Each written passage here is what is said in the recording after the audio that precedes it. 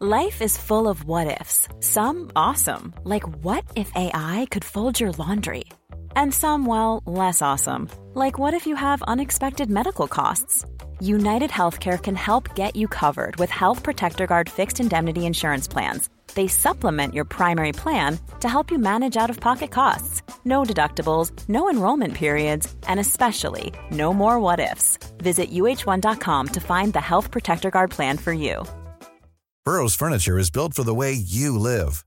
From ensuring easy assembly and disassembly to honoring highly requested new colors for their award-winning seating, they always have their customers in mind. Their modular seating is made out of durable materials to last and grow with you. And with Burrow, you always get fast, free shipping. Get up to 60% off during Burrow's Memorial Day sale at burrow.com/ACAST. That's burrow.com/ACAST. burrow.com/ACAST.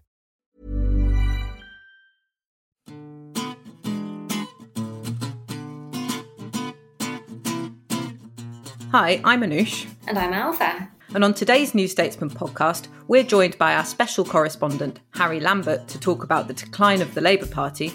And you ask us, what is the point of manifesto promises?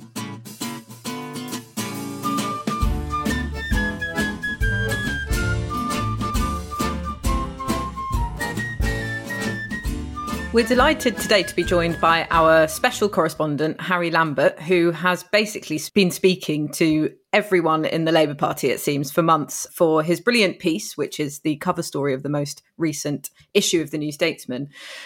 The headline's Labour's Lost Future, the inside story of a 20-year collapse. And it's quite an interestingly structured piece because it basically goes through the decline of the Labour Party in 10 acts.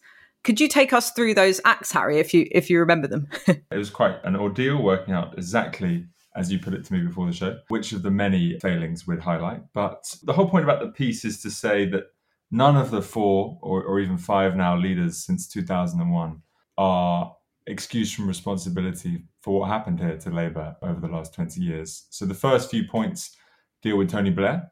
We start with the 2001 election. And, though a fabulous victory in many ways and the high point of New Labour, turnout had collapsed. We look at how Blair won the weakest mandate in history. And then to rattle through them, we touch on Iraq. As a second point, then the mishandling of EU migration as a third.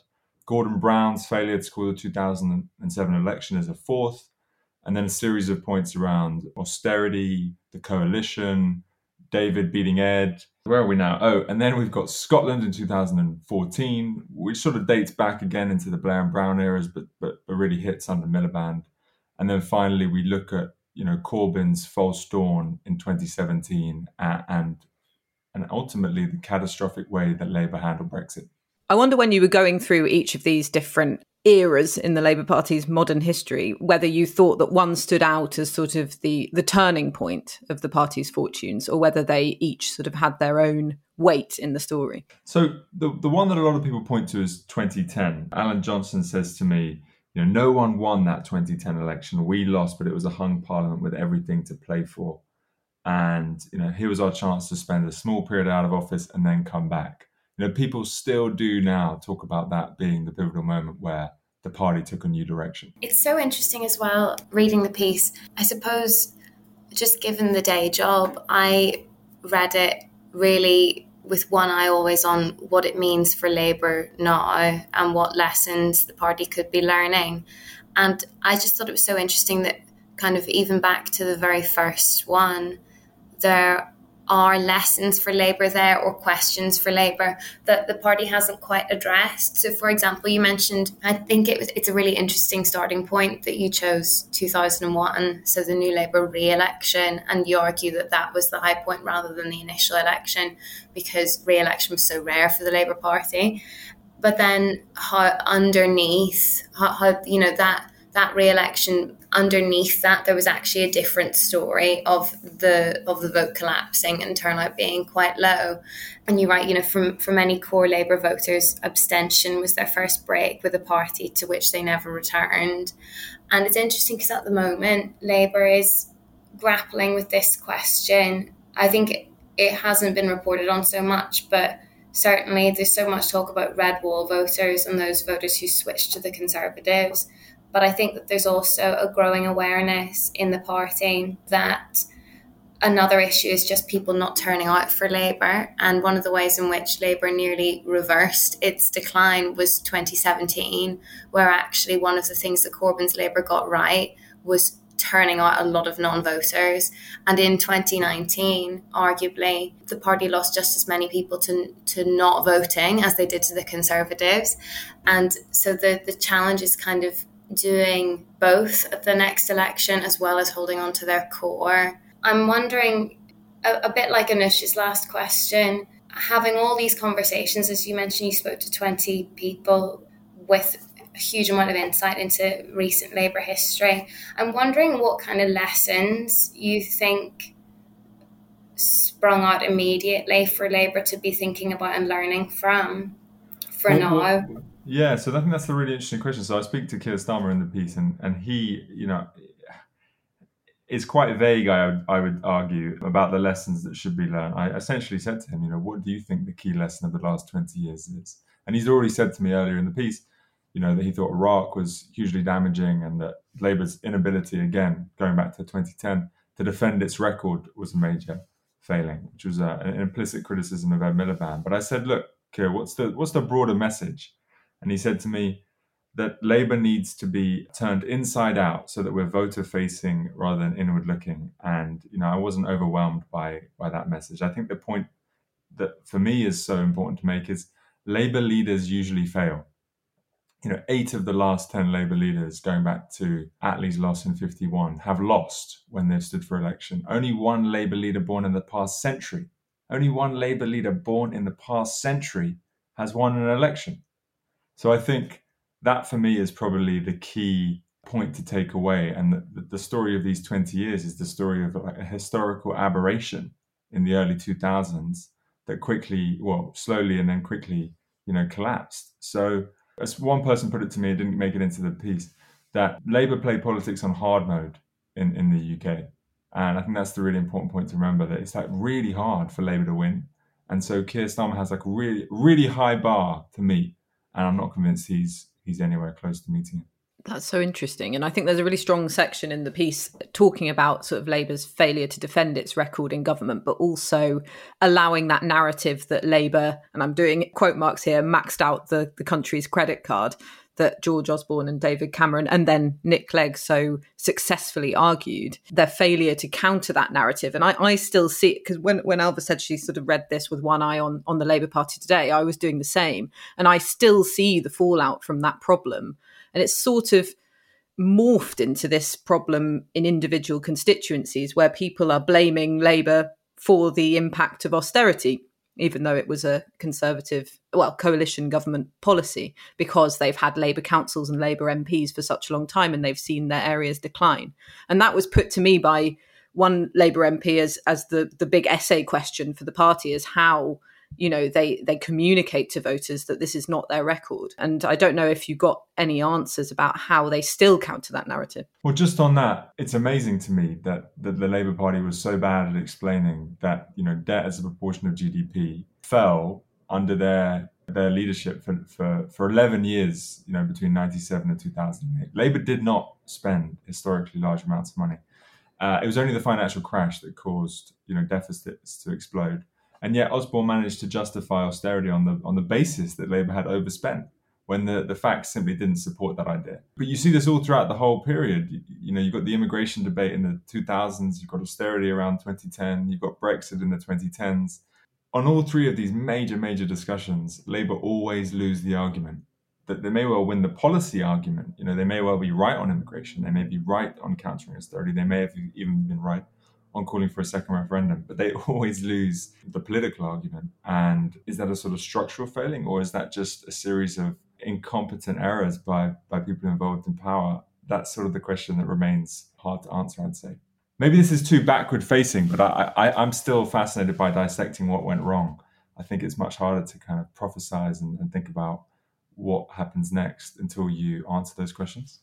One particular moment, which I think is really interesting to think about if we're sort of focused on looking back and thinking about what went wrong and what could have been different. There's one clear moment, which is Gordon Brown's dither over whether to call an early election. I feel like maybe we have a difference of opinion on it, because I always feel that actually Theresa May proved that maybe Gordon Brown shouldn't have worried so much about that great dither, because, she actually did go for it. I think maybe, who knows if she was consciously learning from Gordon Brown's mistake, or so she thought when she called her early election.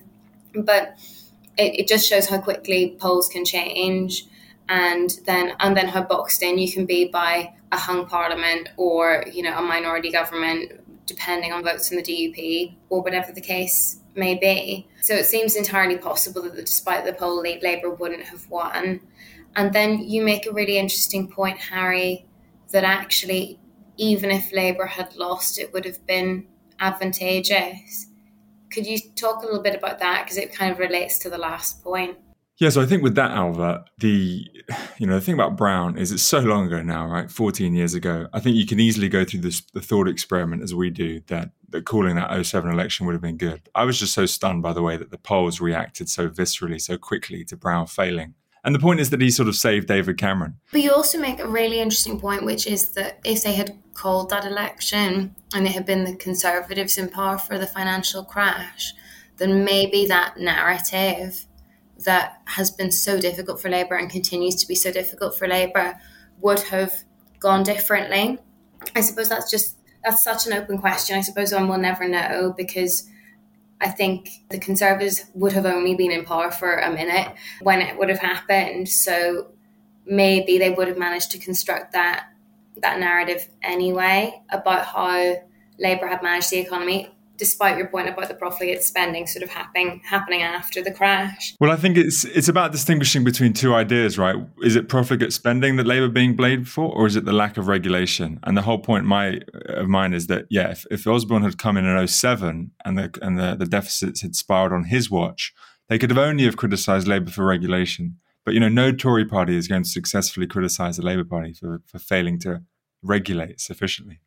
The thing about Labour overspending is it plays into long-held fears. That's what Ed Balls was saying to me. People have always thought that Labour were going to overspend. That's always been the historical concern. And so as a political project, you're most vulnerable when the other side has an argument which taps into people's long-seated fears about you as a party. And that was what was so damaging in the end about the financial crash for Labour.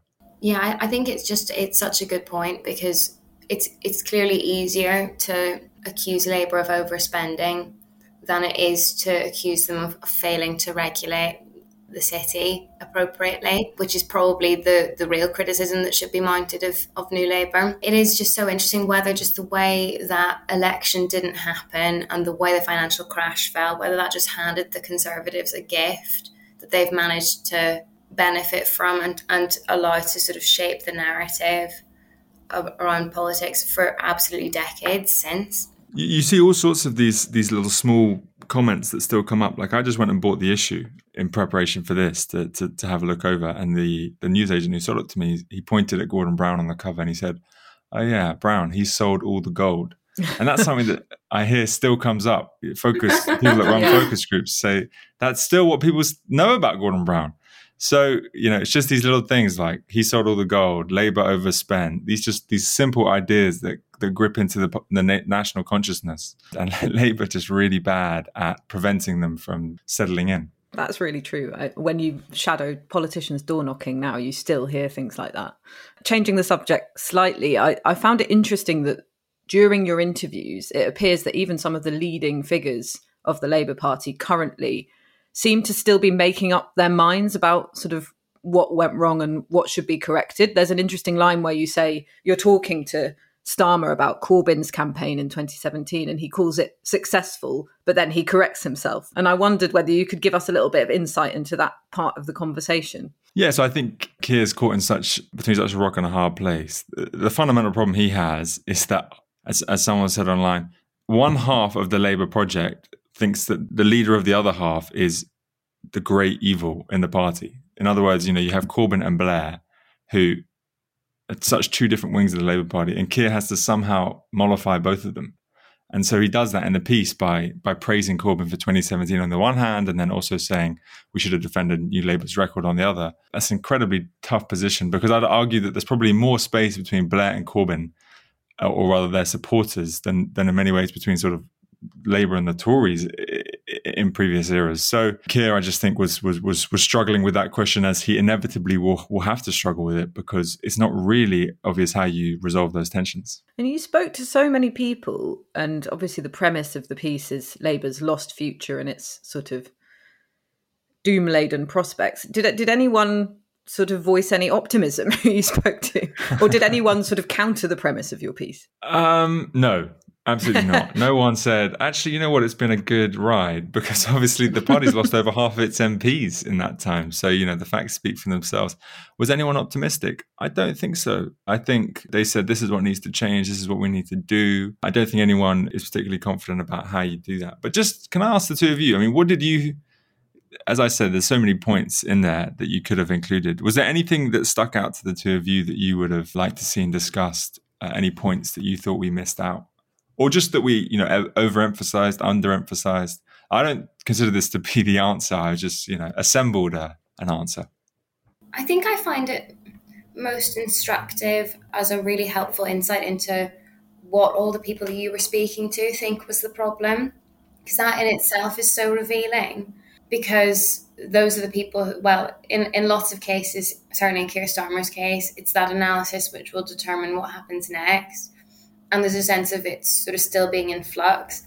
I suppose I had never really thought of it that way in terms of key moments or sort of big historical blunders, and have always thought of it more as a deep cultural trend, I suppose, around immigration and different demographic changes, like the actual sort of the tectonic plates shifting in terms of where people live in the UK, just in terms of people moving out of towns and the Labour vote piling up in cities, ageing population, different patterns of home ownership, different cultural divides emerging. I think I've so often seen the Labour decline that way, or just from a very sort of pragmatic thinking about what needs to happen now and the winning coalition that would need to be forged now. I certainly didn't feel like there was a moment that you missed or anything. I just find it really interesting to see it in terms of moments, if that makes sense. Yeah, definitely.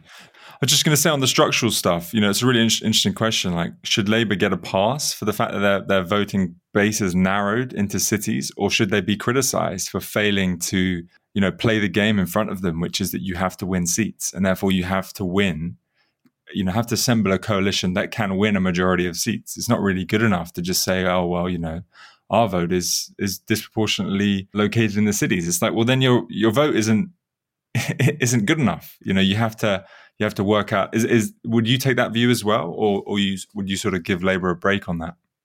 Well, I suppose it's by the same token, 2001 wasn't really a failure, even if underneath the surface there wasn't a great turnout, because actually the distribution of Labour's coalition was a winning coalition, which is all the party needs. So any party needs just forge that coalition and win. So that was another great bit of the piece. I thought that really there's, I think, a second story underneath the story of Labour and the decisions being made at the top of the way our voting system works. And then as people move and demographics change and the population ages, patterns of home ownership and, university entry, those all change. Suddenly, it's never that many millions of votes in between whoever wins and whoever loses, but the distribution changes, and suddenly what was once a winning coalition isn't, or the coalition has changed and you need to forge a new one,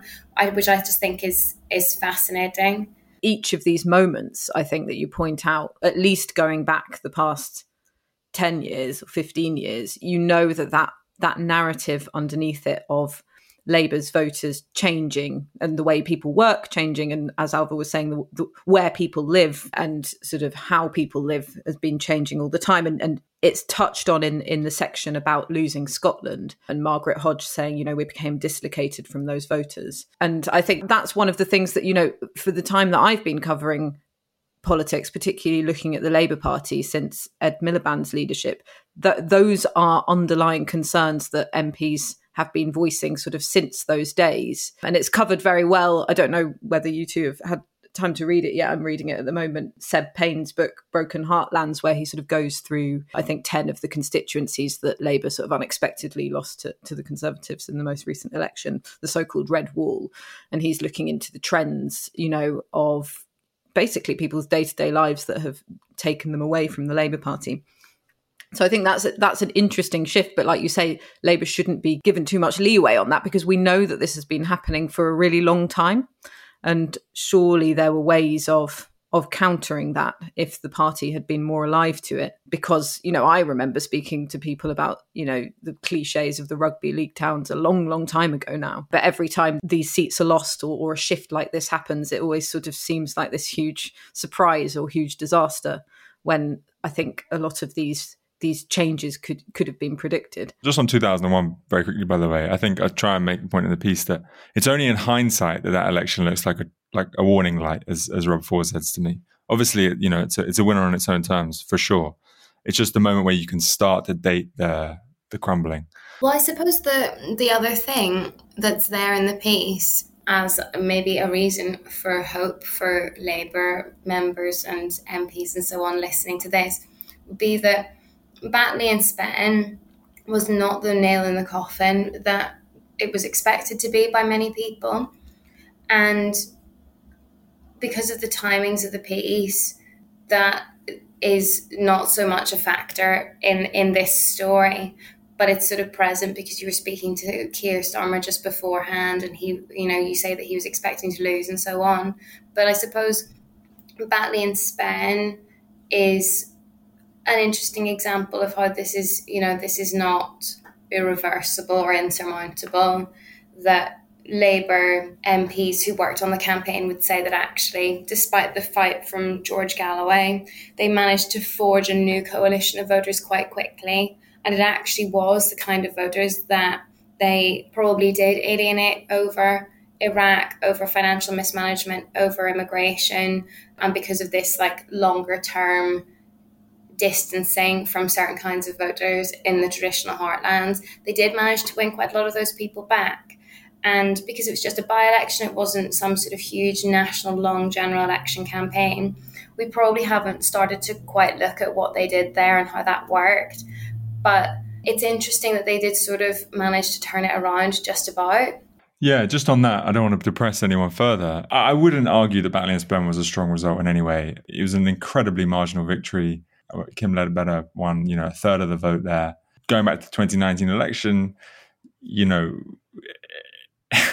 they won that seat quite comfortably and barely held on to it in 2021. So I don't know if, for me, that would offer a roadmap to success.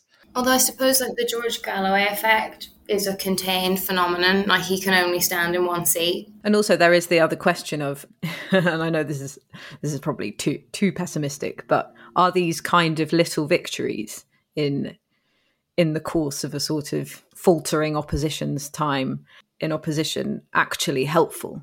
Because if they'd lost in Batley and Spen, I'm sure there would have been a lot of drama and infighting that was unnecessary, but, would it have brought about the changes necessary to be in a better state come the next general election? Because there are a few by-elections, one under Ed Miliband's leadership, that perhaps sort of masked the decline of the party in certain areas. Definitely. Just on that, finally, what are the changes necessary for Labour to be successful? That's the real question. And one of them is leadership. And Keir Starmer's approval ratings have collapsed from 39 to 26%, which is equivalent to the collapse in Blair's ratings during the Iraq War.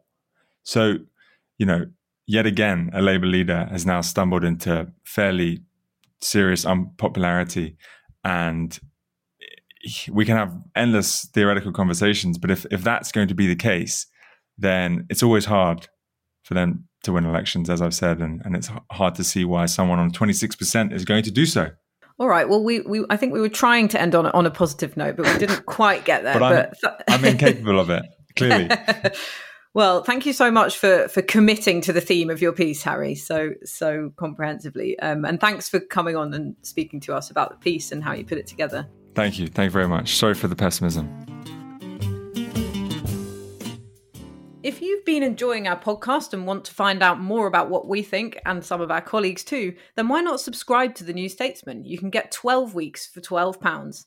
Go to newstatesman.com/subscribe12.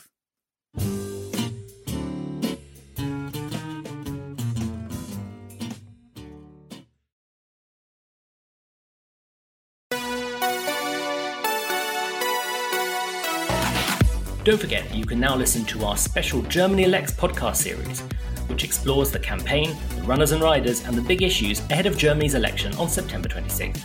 Available now on the World Review podcast feed and at newstatesman.com/Germany.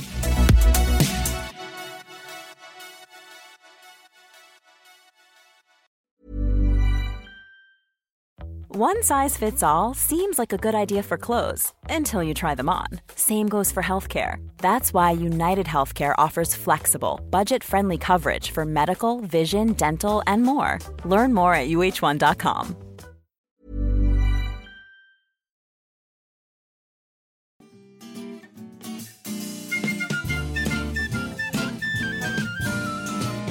Now it's time for a section we like to call You Ask Us.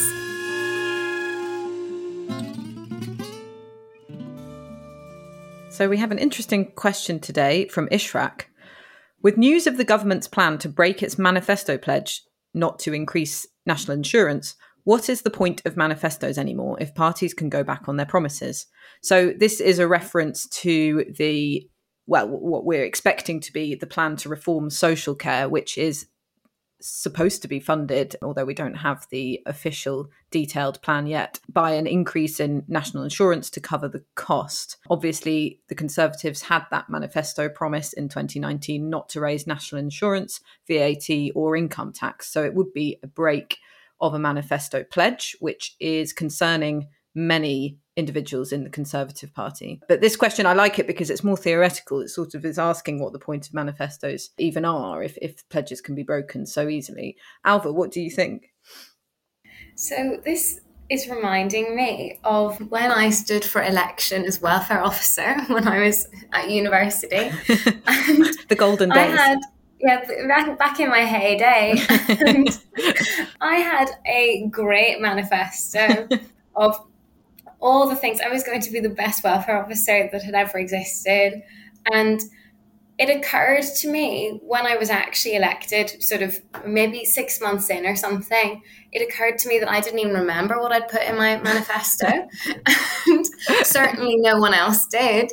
And I'm sure if I tried to find it, I would just discover that I didn't do pretty much any of the specific things I had suggested doing or the bolder ideas. And really all that people were electing me on was my general vibe. And that actually in that role, I was just mainly dealing with the day-to-day demands of the job, which were quite different and often unforeseen. And so drawing a rather lofty parallel between the posts of welfare officer at my university and Prime Minister. I wonder if it's similar in that clearly people think that there will be some sort of electoral cost if they consistently fail to deliver on promises. But I actually think that it's maybe part of the sort of the democratic contract that people know that they are electing a person in an individual MP or a party based more on trust that they will handle what's thrown at them than on the specific pledges that are made.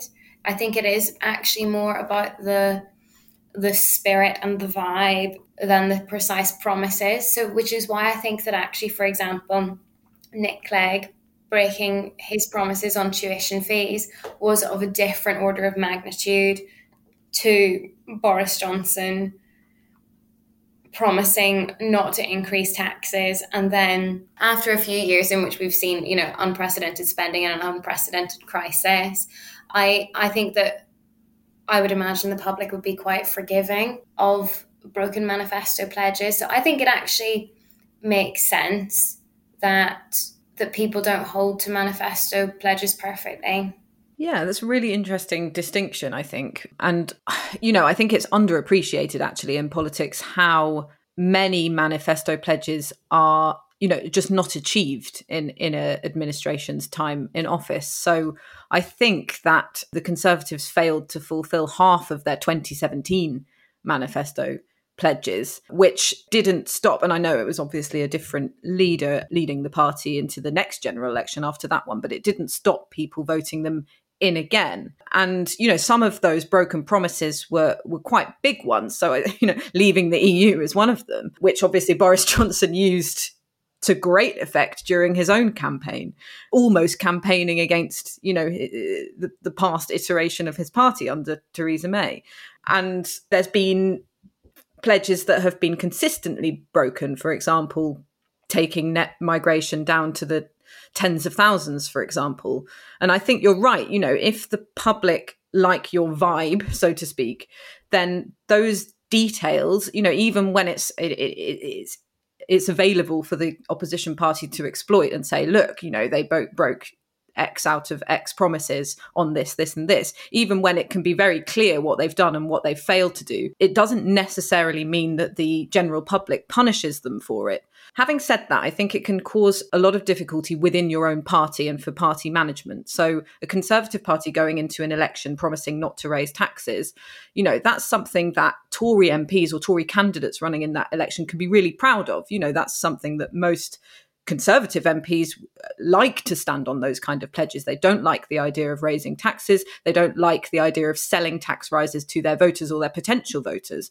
And so for that to be broken, I think is an issue in terms of not necessarily the public trusting the government, but your own MPs who have campaigned for you on that manifesto, the promises that you made available to them on the doorstep, it breaks the trust with them if they believe that policy is important enough. And, this is obviously a sore point within the Conservative Party because it is an ideologically poignant thing. The Conservative Party traditionally is the party of low taxes.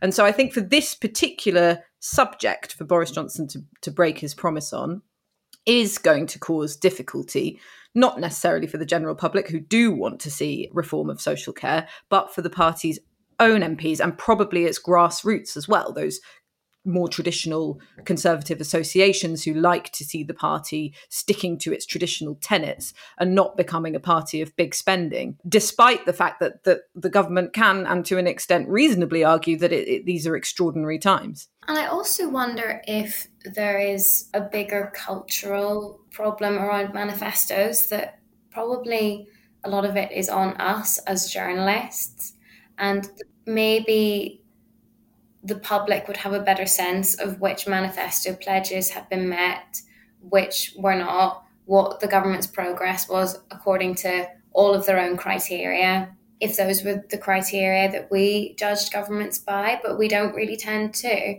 The good people at the IFG, the Institute for Government, who we love, we give them shout outs all the time.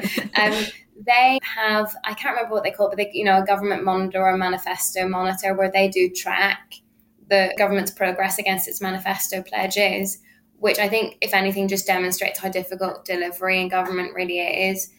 But I don't think it's in our political culture to measure those things. And so there are big things, for example, especially, during the Conservative leadership campaign, the promises that Boris Johnson made going into becoming Prime Minister and then going into the election, those are quite fresh in everyone's memory in a lot of cases. And there's some big ones, like the prominent ones on tax. But in general, I think that, as you say, so often, they go in manifesto after manifesto and they're just never met. Yeah, exactly. And I think you're right. I do think it's an issue of highlighting that, an issue for the media of highlighting that, also for the opposition party of successfully making political hay with it. And like you say, it does depend on the subject. But unfortunately, it does seem to be... I mean, do you remember when Boris Johnson was running in the general election, and they would have those debates about whether people could trust him or whether he tells the truth, and you would, literally hear the TV audience laughing about that very prospect. Do you remember that? Yeah. Yeah, I don't know whether it was when he was running for the leadership or whether it was during the general election, but I do think it's almost, and it goes back to what we were talking about on the Armando Iannucci podcast about accountability. It almost seems to be priced in that politicians do break their promises sometimes.